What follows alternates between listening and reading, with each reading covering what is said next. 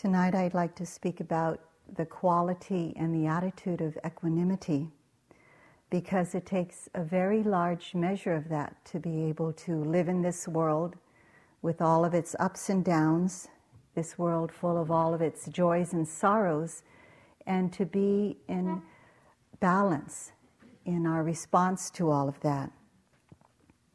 And also it takes a large measure of equanimity to do this practice, to be able to sit on our cushion, to be in the silence of our seclusion in being in the world, in this world, retreat world, looking within, noticing whatever is arising and passing away in our hearts, opening to all of those vulnerabilities which can toss us about, the ups and downs that come with exploring the mind and heart and body relationship.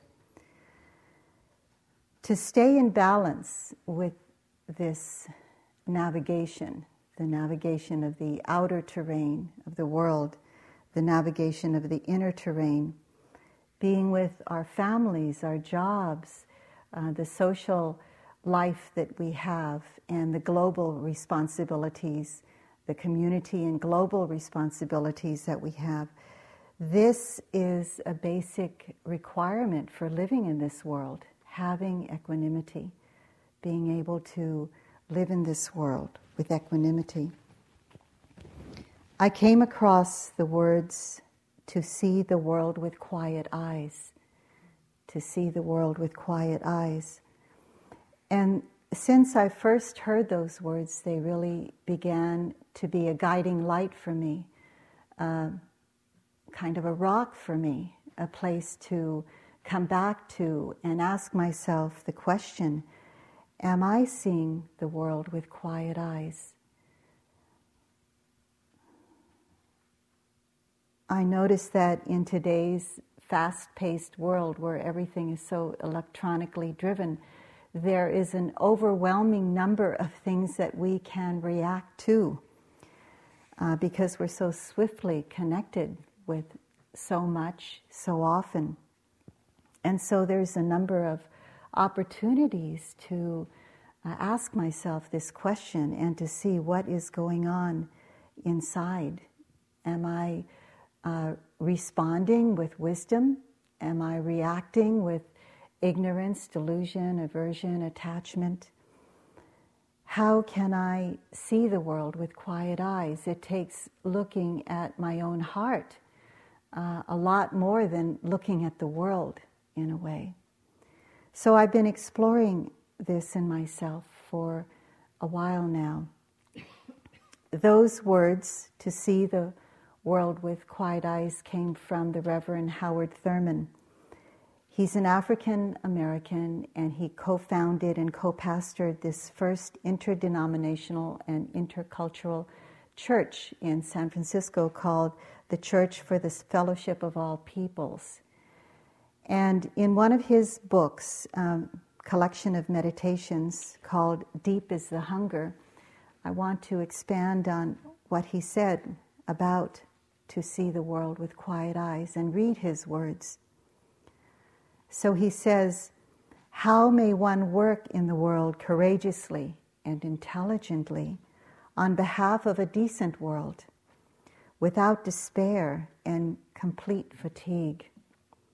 What are the resources for personal rehabilitation and renewal, that we may be able to look out on life with all its vicissitudes, the cruelty, the joys, with quiet eyes and a tranquil spirit?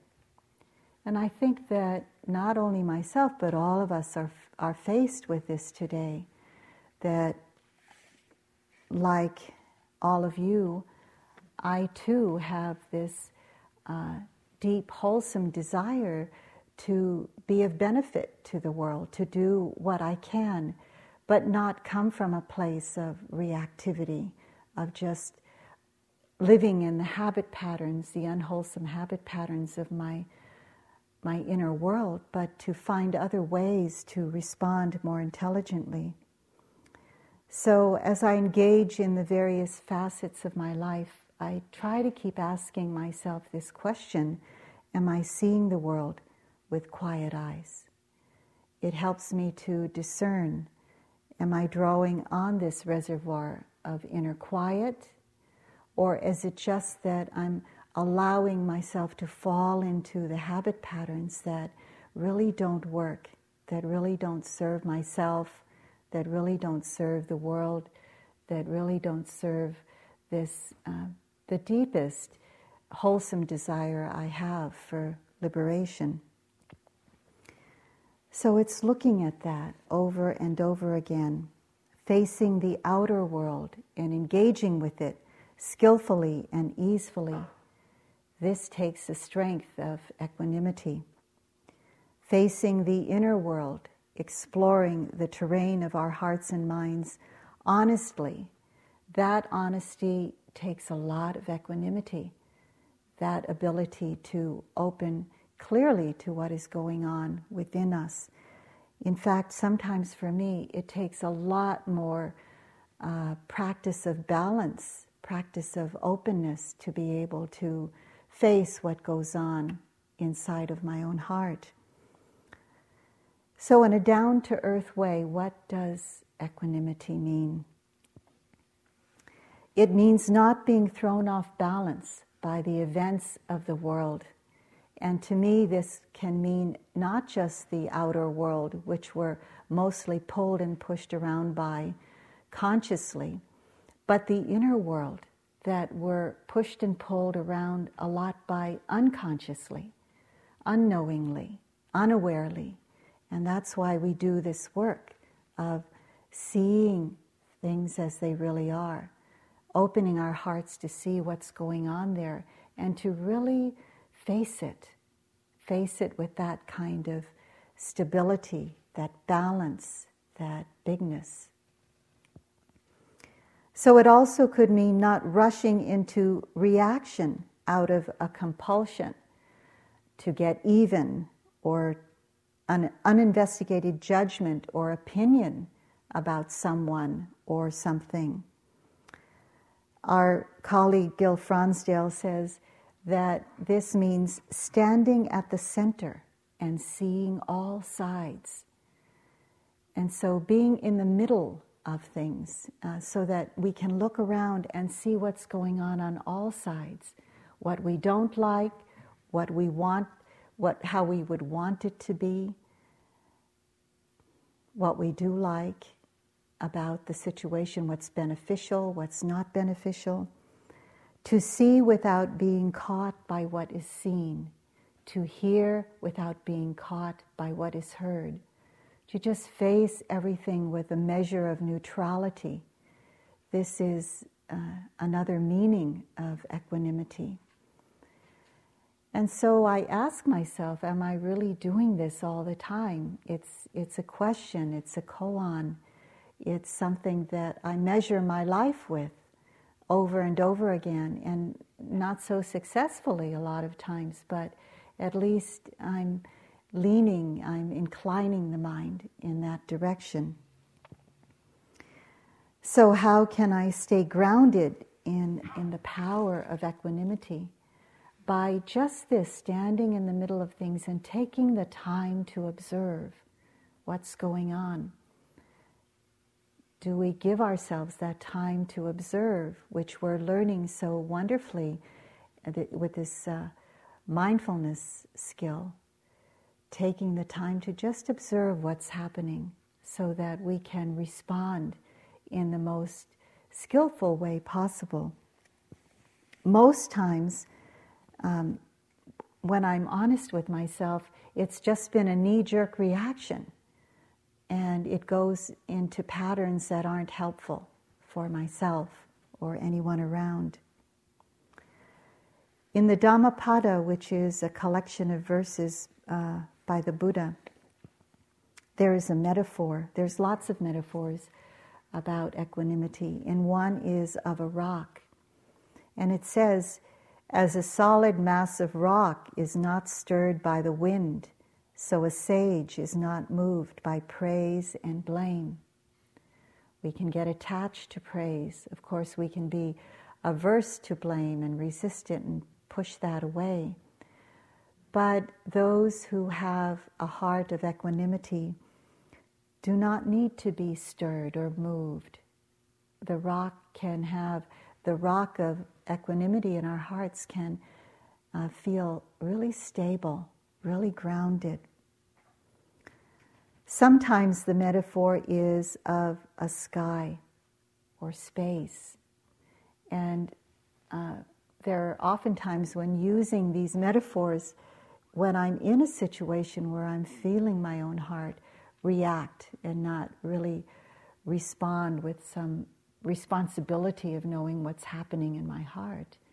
When I know that I'm reacting, I may stop and take stock of what's going on in my own heart and actually remember the stability of a rock, the spaciousness of a sky. And in that spaciousness, which can contain anything that flows through it or within it, I can remind myself that this mind too, this heart too, can open to this, whatever is happening now, because it is what is happening. It's a given. I can't control what has already arisen. Maybe I can have some influence upon what happens in the future, but what has already happened, obviously, I have no control over. So just to be able to contain it, just to be able for the heart to be big enough, for the mind to be big enough to say, this too is part of life. Because it is. This is how it is right now. Which is one of the phrases that we use with equanimity, that I use a lot. In everyday life or in my practice and sitting on the cushion or doing walking meditation, when something arises either outside or inside, and it's kind of shocking, or I feel like I'm tossed a bit here and there, just to be able to incline the mind towards equanimity with the phrase, this is how it is right now, helps the mind to settle more. Just knowing the possibility, the potential of the mind to go there, that knowing of that potential can often just allow that potential to come to fruition, to be experienced. So this equanimity, that metaphor of the sky that can contain everything, or a spaciousness of mind and heart that can contain all that life presents to us. This is a big part of equanimity. And oftentimes it was a part about balance that I looked to. But this part about bigness is just as important to me nowadays.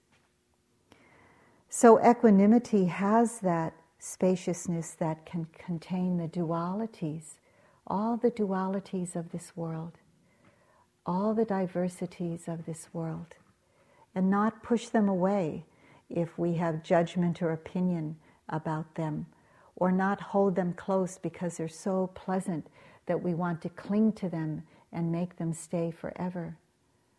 But when equanimity is there and can see all the diversity, all the duality that arises and passes away in this world, it sees that part of it, the part that arises and passes away. It sees it. Equanimity supports the seeing of that wisdom, the deep impermanence of all that is. In seeing that impermanence, what can we hold on to? It comes and it goes all of its own accord. And of course, it includes times that we can have influence and take action upon what needs to have action in the world, have our support, have our help. But when we can do that with a heart that's infused with loving kindness, with wisdom, then that support is really beneficial. True equanimity is infused with metta, with loving kindness. It's infused with that caring for ourselves in the world. Equanimity would not be true equanimity if it did not have that kind of caring, if it did not have that kind of love with it. So oftentimes people think that equanimity is just a dry kind of callousness, an apathy, which is the near enemy of equanimity, a not caring. But it's not that at all. There's a very deep caring about what goes on in our inner world, in our outer world, because we can see the diversity, because we can see the suffering and the joy, the praise and the blame, all the ups and downs of the world. And of course we want to do what we can to help, but we want to do that when we come from a place of quietness inside, when we come from a place of settledness and stability. So it's that genuine caring from a balanced, spacious mind and heart that can hold it all. It's said also that equanimity empowers loving kindness to promote the welfare of all beings, not just those we prefer. So, as you have seen, many of you have been in the metta retreat for the 9 days before this retreat, and you've seen that the boundaries between oneself, a benefactor, a dear friend, a neutral person, and a difficult person, those boundaries begin to dissolve when we do the metta practice because of equanimity. It dissolves the boundaries between one and another, and it promotes this sense of well-being, this support of well-being for everyone, not just for ourselves, not just for those we love. When I was doing, and I still do, the loving kindness practice, and I go through those individuals down the list, when I'm doing it in a real genuine way, and I carry it on with a lot of patience, I come to see when I get to the difficult person that love, that unconditional love that I am offering to that difficult person, when I really look deeply and clearly, that love is no different than the love that I offer to the benefactor and to the dear friend. It's the same. It's not any different. There's kind of an equality. It promotes that equality among all beings. So this equanimity is kind of a hidden part and power of our practice in loving kindness and also in our mindfulness practice.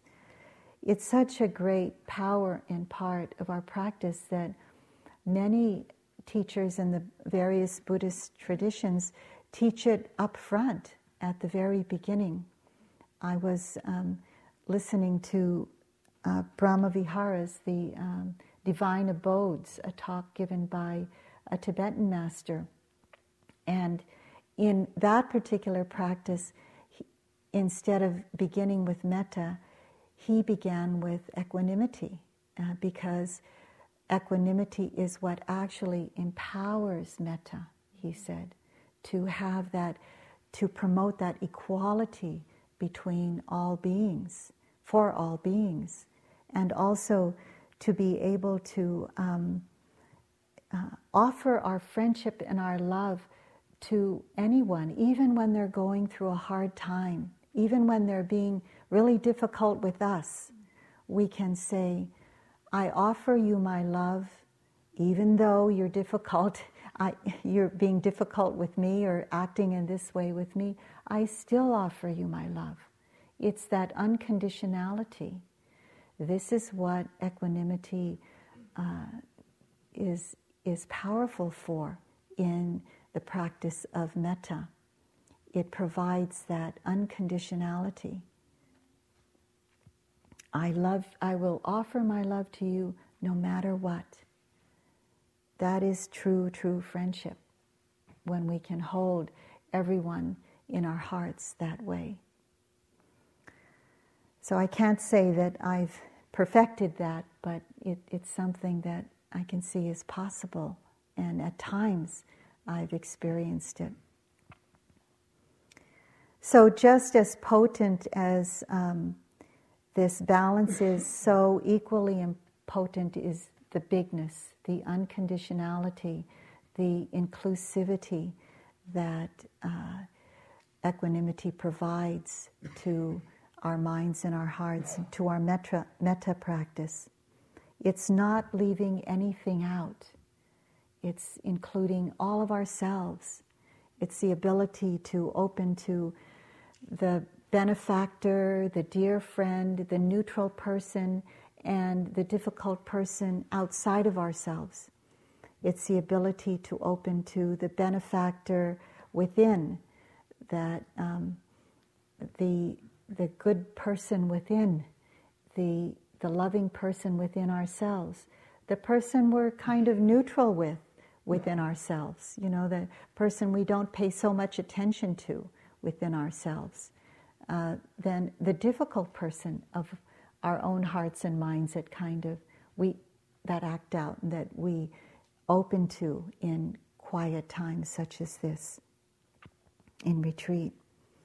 Not leaving anything out, and opening to it all with some degree of neutrality.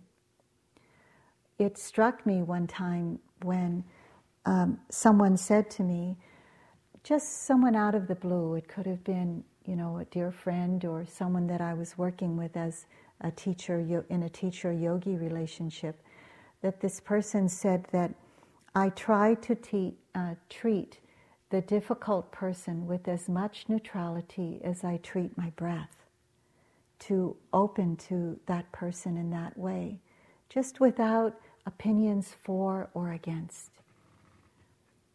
And this was from the strength of that balance of mind, that bigness of mind, that inclusivity. This is when clear seeing can take place, when there's that bigness and that balance and that neutrality within that bigness. Then that clear seeing of, does this, what I'm coming with into the world, is this going to lead to harmony, or is this going to lead to harm? And to be able to wait if our minds are filled with something that will cause harm, and to take action if it will cause harmony and benefit to ourselves and others. So I'm pointing that out because over and over again, because some people equate equanimity to just standing still and doing nothing. But it isn't that at all. It's about being still for a moment. Maybe it's a micro moment because we have to act quickly. And it's really seeing what we have to work with inside before we act. And then we take action.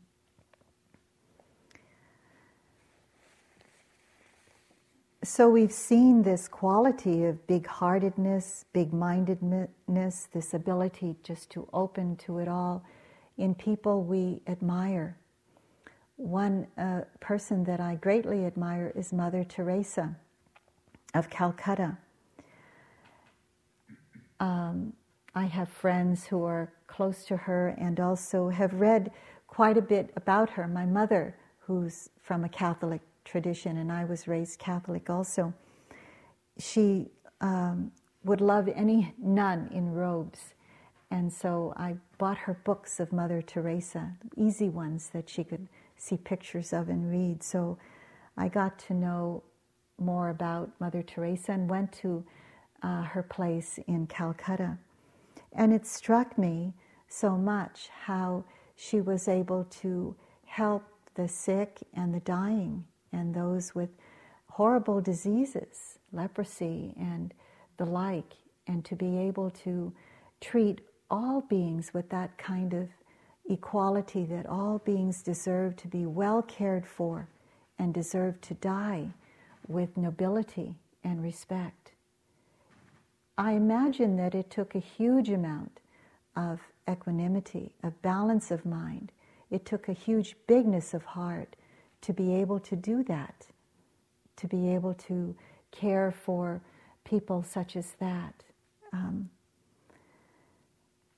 It's said that equanimity is the forerunner of compassion.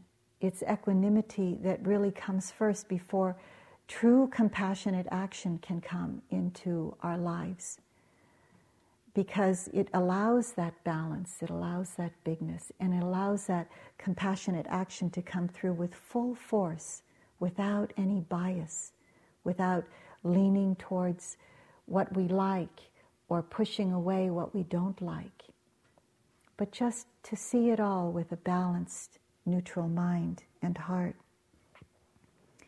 Closer to home, one of the teachers that I guess you hear a lot of stories from me, someone said, "Oh, I can't wait to hear your Munindra stories again." So I'll tell you one Munindra story about this bigness of heart, this inclusivity. There's so many that I could draw from. One of the times he was staying with me at our home when I was raising my 4 children. And he was in my house, and he was recuperating from an illness and some surgery. And there was a knock at the door, and my daughter, my 3rd child, who's now grown, answered the door. And it was a beautiful young man and from the Mormon church, and he was asking people in the neighborhood if they wanted to learn the Bible, if they wanted to have some Bible lessons. And so this was, and Munindra was right there sitting nearby, and my daughter invited him into the house, and he sat down where he could see Munindraji in his white robes and bald head and beautiful dark Indian skin. And so the young man was looking at, Munindraji and wondering what was going on. And so, she considered it, she listened and she considered it. And then the young man left, and so he was doing his job as part of his church, and of course we appreciated that. And so she sat down and she said to Munindra that she wanted to study the Bible. She's always wanted to study the Bible. And Munindraji said, "That's wonderful, you should study the Bible. And I also have studied the Bible. And it's a good thing to study the Bible." And she asked, should I invite him? And Munindraji said, "Yes, you should invite him to the house. You should say yes and have him come to the house." And so the young man did. He came to the house, and she soon got bored with it.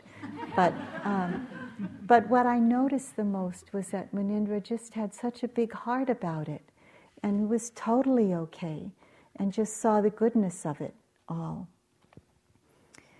And he praised whatever she learned. She talked about it when we sat down together, and he praised what she learned and what the young man taught her. And so I could see that, he was teaching my daughter Tracy with his own modeling of seeing the world with quiet eyes and with big eyes, with a big eye heart and big eyes, and not to push anything away. We could go into the extremes of, the extreme of reactivity and say, oh no, not this, because of so many judgments and opinions about that particular situation or that person or what he was offering at the door or the various other things that get put in front of us in our lives.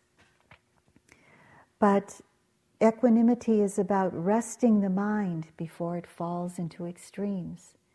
It can see that it may go this way or that way, the extreme of attachment, being attached to what we think we should know or what is pleasant to us to know, what agrees with us, and pushing away with what is disagreeable to us. With equanimity, the mind can actually see that happening. It isn't ignorant of that at all. It actually sees the mind that goes to one extreme. It sees the mind that goes to another extreme. But more and more swiftly, it can rest the mind in some balance. Sometimes it doesn't even need to go there in a very solid way. The mind can be seen going one way or another it can be seen very quickly, and so equanimity can be established very quickly.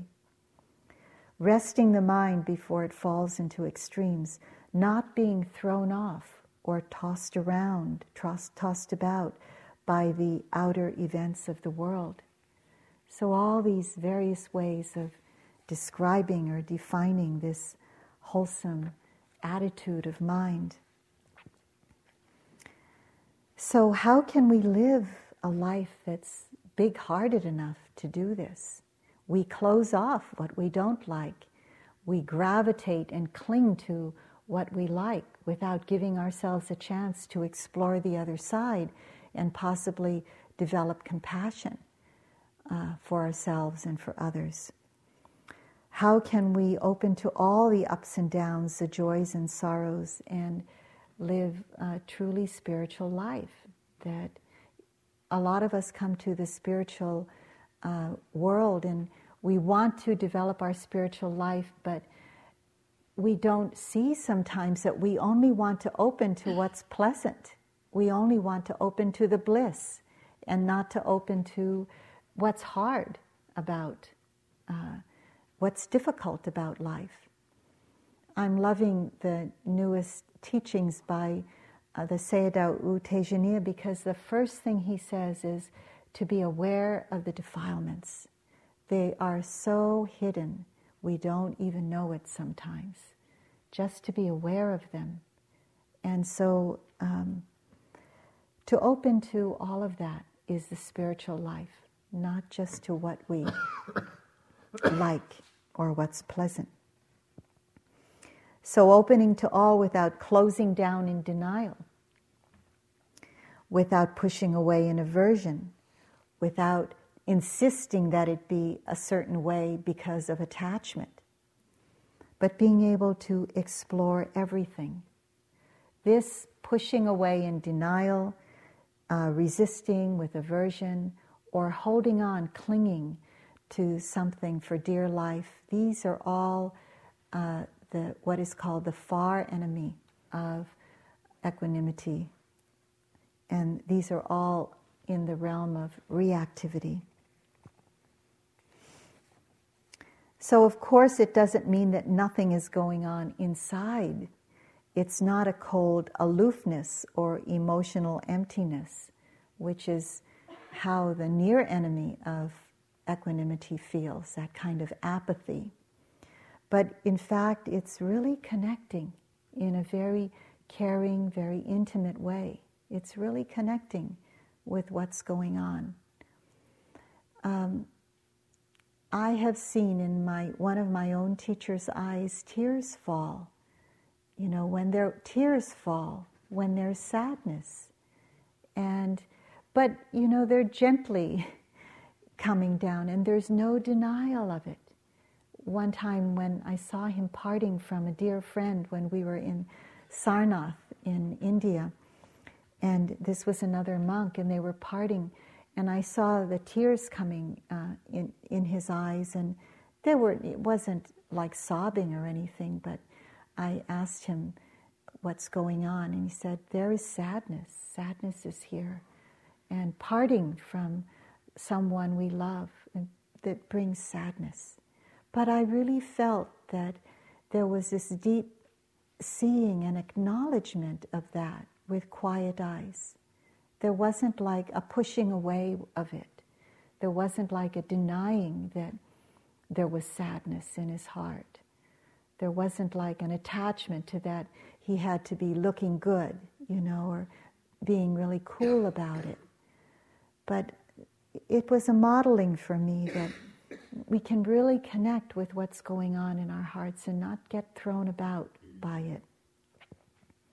So we can feel the usual ups and downs, which are called the 8 vicissitudes of life, the ups and downs of life, praise and blame, gain and loss, fame and disrepute, pleasure and pain.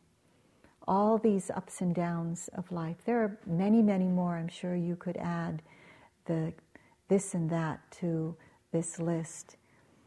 But when they happen, equanimity allows us to see that, first of all, that, oh yeah, the mind is going in that, leaning in that direction towards getting attached to praise, pushing or having an aversion towards blame, clinging to pleasure, and denying pain, all of those various ways that we react to it.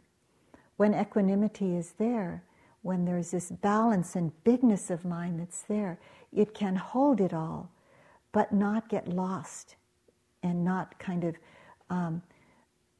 fall into an abyss of one or the other, neither attachment nor aversion or denial of it either. So it's not such a big drama. We may feel a going this way or that way in our minds and our hearts, but it doesn't have to be such a very intense thing, a very intense event. The events of our lives can be handled with much more ease and a sense of well-being in our hearts. We're able to say, when something unfolds in our hearts, we're able to say, this too is part of the unfolding of my life. This too is the unfolding of my journey. And not make it wrong, or not be ashamed of it, or not blame any place, but to just truly accept that. This too, because this is the way it is right now. There's that deep acceptance of that moment. And when we practice that, as we are here with what's going on in our hearts, we're more able to practice that with the world, with what's going on out there, when we're able to say, this is part of life too. The events of life, these tragic events that happen in life, this too is part of the unfolding of life. Instead of saying, this should not be happening, with righteous indignation, it is happening. Our hearts and minds of equanimity accept it and say, this is happening, and what can I do about it? It doesn't stop there. It says, what can I do about it? But what can I do about it from a place of quietness inside, a place of wisdom inside? So to be able to face it with a lot of patience. So a lot of our own lives in these past years, many of us have had close friends, family members, beloved teachers go through illnesses and death. And we're all hearing about it much, much more.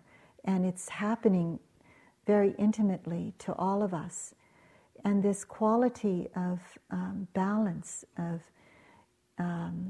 bigness of heart, we all need this much, much more in today's world. Birth and death are part of life. sickness and health are part of life. Gain and loss are part of life. Praise and blame are part of life. All of this is just all part of the unfolding of life. When we can really open to all of that, there's a poignancy and a beautiful juxtaposition of love and wisdom with all of that. So with equanimity, we bring the caring and love that comes because we have this very deep acceptance and balance with all of life, towards all of life.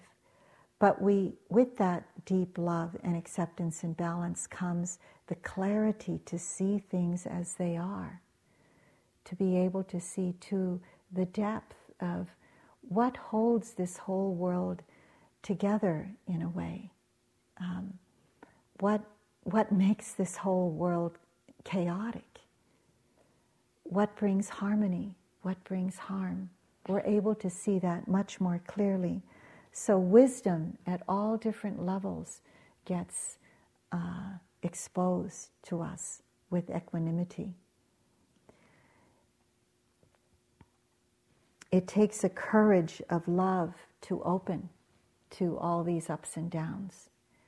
And that results in a lot of wisdom to be able to glean from what we're opening to, the wisdom factors of seeing everything is so swiftly moving along, the impermanence of everything, of lives, of this day, of this moment, of a moment of pleasure, of a moment of pain, the vulnerability that we're living in, and to be able to get used to that vulnerability develops that equanimity.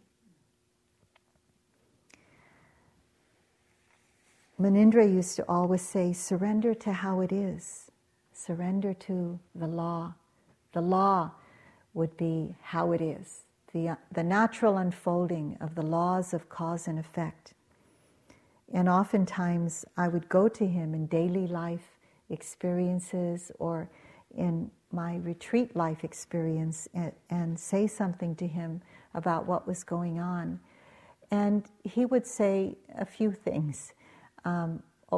More than he would say other things.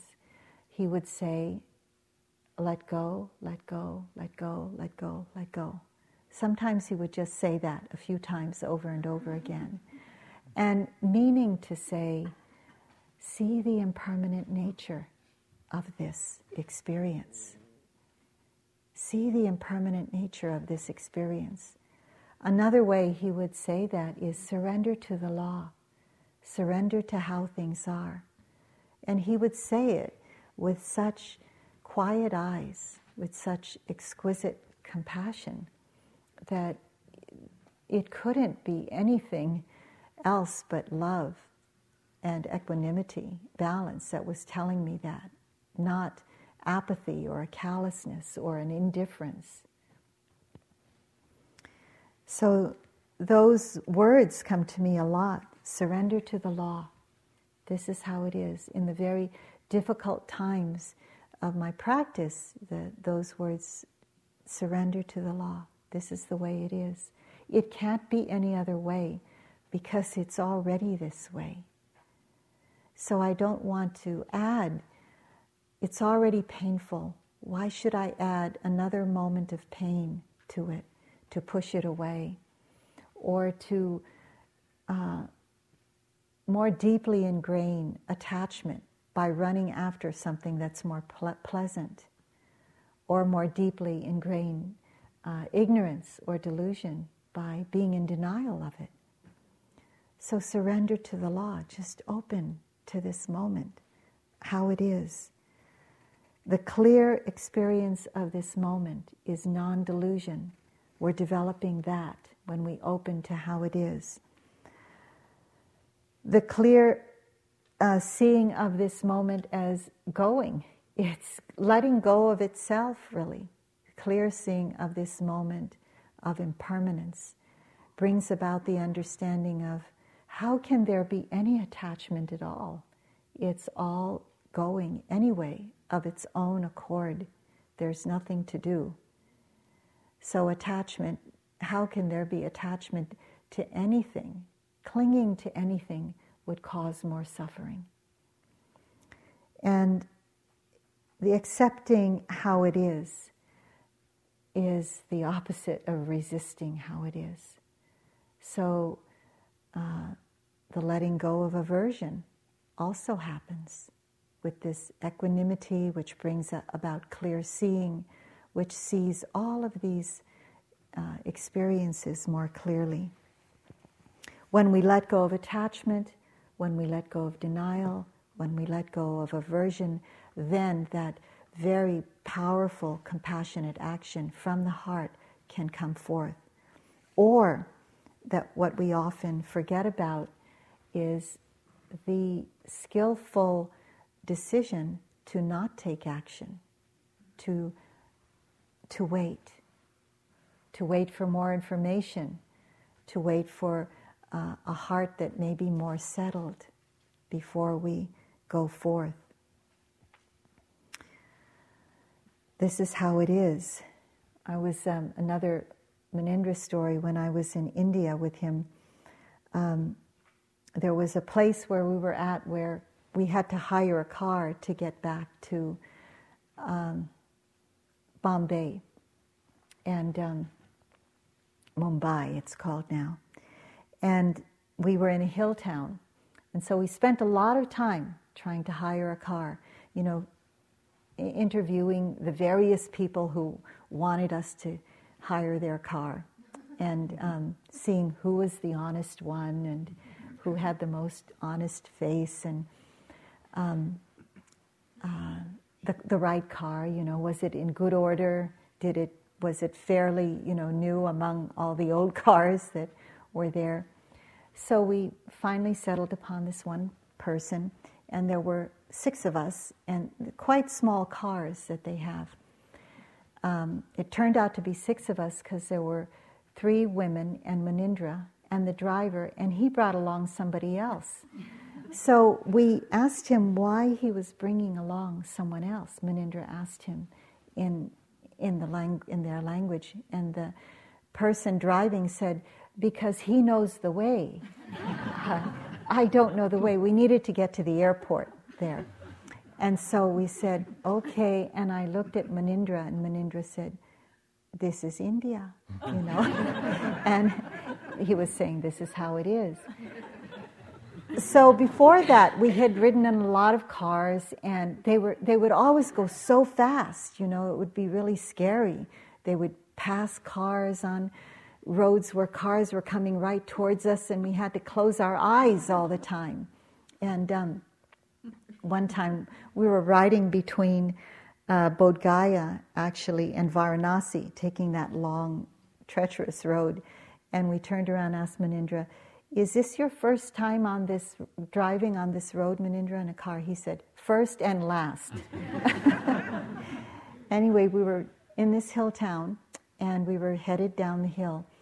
And we were used to cars going so fast, but this car was going really slow, and it seemed to be just kind of gliding down the hill, coasting. And I was wondering what maybe Munindra asked him to go slowly or something. And so I tapped Munindra, he was in the front. I said, Munindra-ji, why are they going so slow? So he asked them very casually, and then he got the answer, and he turned back and he said, no gas. Just very, very neutrally. And I said, Munindra-ji, no gas. And he said, this is India, This is how it is.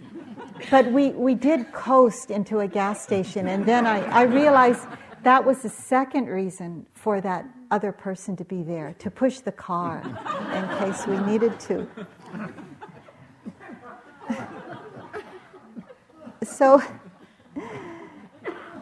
it's like that ability, okay, now I know when, another time I went to India and I could say that to this is India, whenever I came across something that it wasn't like it's going to be. I can't insist that it's going to be the way it is anywhere else. So just my heart and mind being big enough to know it's the way it is wherever it is. And, why add insult to injury and fight it? Just, can I work with it? So if our minds are clear and spacious, it really allows the ability to be honest about how things are. That's another beautiful quality that comes about with equanimity. Just to be really honest with what's going on in one's own heart, to notice clearly, to bring that clarity of mind to our practice, which is oftentimes so hard to do. We want to believe that it's different than it is, or we want to chase after and be with only what's favorable to us or pleasant to experience. So when we know what's going on in our hearts and we can act from a place of not clinging or an absence of aversion, then our words and our deeds have a powerful healing effect on the world, on ourselves and in the world. It nourishes those around us instead of, when somebody comes towards us or anyone and is trying to help, but you can really feel a lot of different vibes underneath that trying to help. It doesn't feel healing at all. It feels confusing. That's what we feel, confused. Of course, His Holiness the Dalai Lama is a great example of this, navigating his world with a lot of compassion and that clarity of equanimity that equanimity brings. He says about equanimity, in that state of mind you can deal with the situation with calmness and reason while keeping your inner happiness. So, what happens when we open to a place inside that we know that there's reactivity? And so this happens a lot in our daily life and in our practice here. When we see that there's a lot of clinging or there's a lot of aversion to something, I look at that as maybe, something happened in the outer world and the inner world reacted with clinging or aversion. Maybe I haven't been successful in dealing with the outer world, but now I have a second chance to deal with what's going on in my heart. So I found that actually even more important than dealing with the outer world situation is dealing with this inner world situation and developing equanimity around the reactivity that has already happened. Whenever there's a feeling, something reminds me of the past and I feel ashamed or guilty, and that has already arisen. And instead of going round and round about the story, to turn my attention away from the story, just let the story go and face what's going on in my heart, that shame or that guilt, or that place where I can honestly say, I can't stand that person, and feel that aversion in my own heart. And know that with equanimity. Be inclusive about that. This too is part of this life's journey. This too is part of my heart's unfolding. Can I accept that moment as it is? And sometimes my equanimity phrase is, may I accept this moment just as it is. That's equanimity as well as loving kindness. May I accept this moment just as it is. This moment of feeling guilty, this moment of feeling ashamed, this moment of feeling embarrassed, of feeling aversion, hatred, clinging, wanting it to be a certain way. And that has become just as important to me as facing the outer world and dealing with that. In fact, a lot of our spiritual life is being willing to open and be honest with all of that. So closer to home, in a conversation I had just recently with someone, this conversation turned a bit into an argument, something that we all experience if you're normal. And so I was trying to make my case, about where I was standing in the situation. And I was trying to do it with as much calmness and clarity as I could, but I realized it wasn't too far into the conversation where I realized that I wasn't very calm, that I was really clinging to an idea of how my opinion about how it is. The conversation wasn't getting anywhere. And so I had the wherewithal to turn my attention away from trying to be clear, trying to make my case, trying to be involved in that conversation. And for a few moments, turn towards what's going on in my heart and could realize and recognize, there's a clinging here. There's an aversion to what's happening. And there was an acceptance, an admittance of this is happening. And could I develop equanimity around that to say, this is how it is in my heart right now? And when I could develop enough equanimity there, which only took a few moments, it wasn't a big deal, I could say to her, this person, with a better calmness, a better kind of balance, I think I better stop now because I'm not being so clear with myself. And that person said, yeah, I can tell you're confused, which brought up another whole thing, within me. But I just put that invisible duct tape on my mouth. And I just said, mm-hmm. And I was saying, mm-hmm, to my own, mm-hmm, this is the way it is in my heart right now.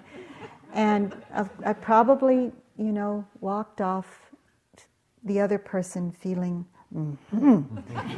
But that's all right, I'm still dealing with it, as you can tell. But that's the practice, to turn the attention here and to say, okay, this is happening right here in my heart. Can I accept this and bring some measure of balance to that? So equanimity is not this precarious balancing, on a razor's edge, that if you fall one way, you're wrong, or, fall one way, another way, you're hurt. But it's this very wide stance, like a mountain, very, very wide stance. It feels stable. It feels grounded. It feels very, very steady. There's the ability to hold praise and blame, gain and loss, pleasure and pain, fame and disrepute, and to be able to hold it all in steadiness, in balance, with a big, big heart. It's a capacity to be attentive to a wide range of experience, not just the limited range of what we feel comfortable in, but where can we open to what we're uncomfortable with. So this is I'd like to end with this. It's a picture, actually, I'm describing to you that of an experience I had when one of the last times I saw Munindraji. And I go back to this picture when I need that kind of subjective experience of equanimity. And it was a day when we were in Varanasi on that trip that I was talking about. And it was the last day, and we were on our way to Calcutta. We were going to go to the airport in the afternoon, but in the morning we had hired a boat to go down the Ganges River. And it was a beautiful day. It was a very clear day. And I had at my side, Munindraji. And because, he's getting older, those days we never knew when would be the last time we could see him. So it was always precious moments when we could spend with him. So as we went down the river on this last day, on the far horizon was the rising sun, the morning sun, and it was a beautiful dawn. And we could see the crest of the sun coming up on the horizon, and the pinkness of the sky, and the placidness of the river. That was on one side. And on the other side, as we were going down the Ganges River in Varanasi, were all the burning ghats where they burned the dead bodies.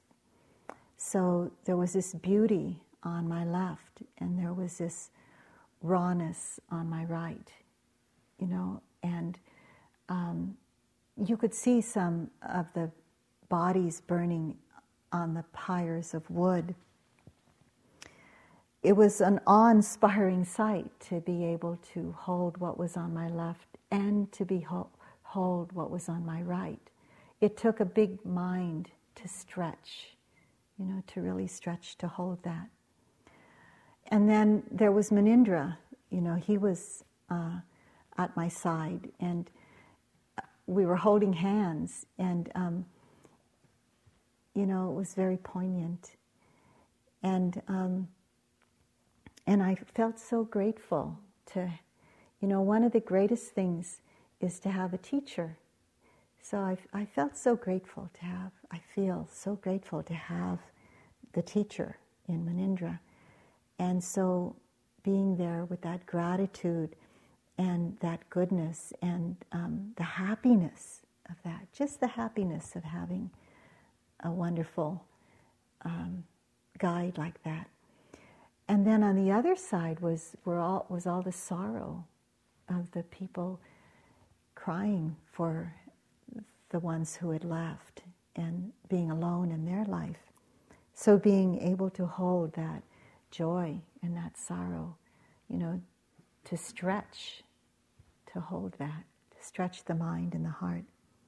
The good fortune, mudita, to have the good fortune of having friends there that were also there in the boat, and the compassion for those who were crying in sorrow, the stretch of the mind and heart to do that.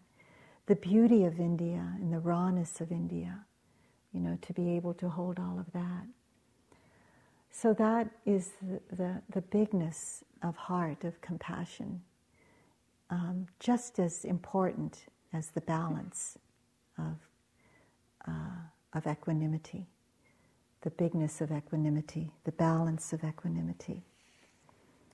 And so to end with this poem by William Stafford, and it comes from the book The Way It Is, and it comes from his poem in the book The Way It Is. There's a thread you follow. It goes among things that change. People wonder about what you're pursuing. You have to explain about the thread. But it is hard for others to see. While you hold it, you cannot get lost. Tragedies happen, people get hurt or die, and you suffer and get old. Nothing you can do can stop time's unfolding. You don't ever lose the thread. So let's sit for a moment.